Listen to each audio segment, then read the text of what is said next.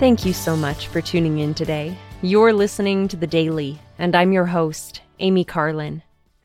Creator, Jehovah, Advocate with the Father, Emmanuel, Son of God, Anointed One, Savior and Redeemer, Judge, Exemplar, Millennial Messiah. Nearly 30 years ago, President Russell M. Nelson gave a message focusing on these names of the Savior at Brigham Young University's Book of Mormon Symposium. The Book of Mormon is another testament of Jesus Christ. The Savior is found on nearly every page. As the prophet Nephi affirmed, we talk of Christ, we rejoice in Christ, we preach of Christ, and we prophesy of Christ.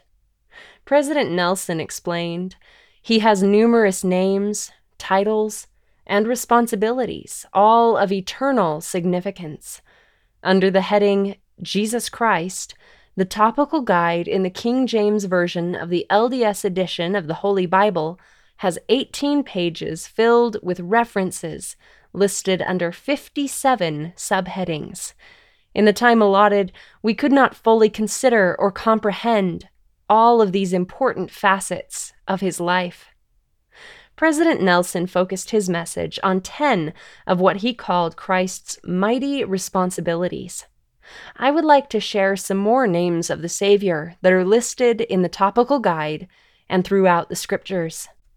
Deliverer, Firstborn, Good Shepherd, Head of the Church, King, Lamb of God, Light of the World, Lord, Mediator, Messenger of the Covenant, Only Begotten, Rock, Son of Man, Master, the Great I Am.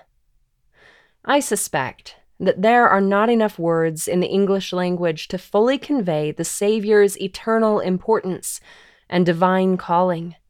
Speaking messianically, the prophet Isaiah taught, "For my thoughts are not your thoughts, neither are your ways my ways, saith the Lord. For as the heavens are higher than the earth, so are my ways higher than your ways, and my thoughts than your thoughts."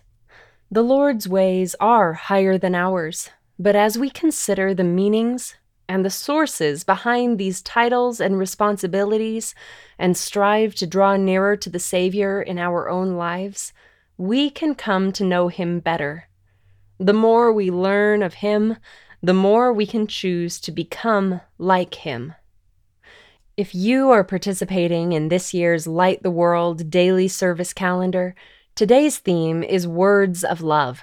We are invited to be mindful of those we love like Jesus was. One suggestion is to send a favorite book to a faraway friend. For more ideas based on today's theme, or to view the full calendar, visit lighttheworld.org. Thank you again for listening today. The Daily is brought to you by The Church of Jesus Christ of Latter-day Saints.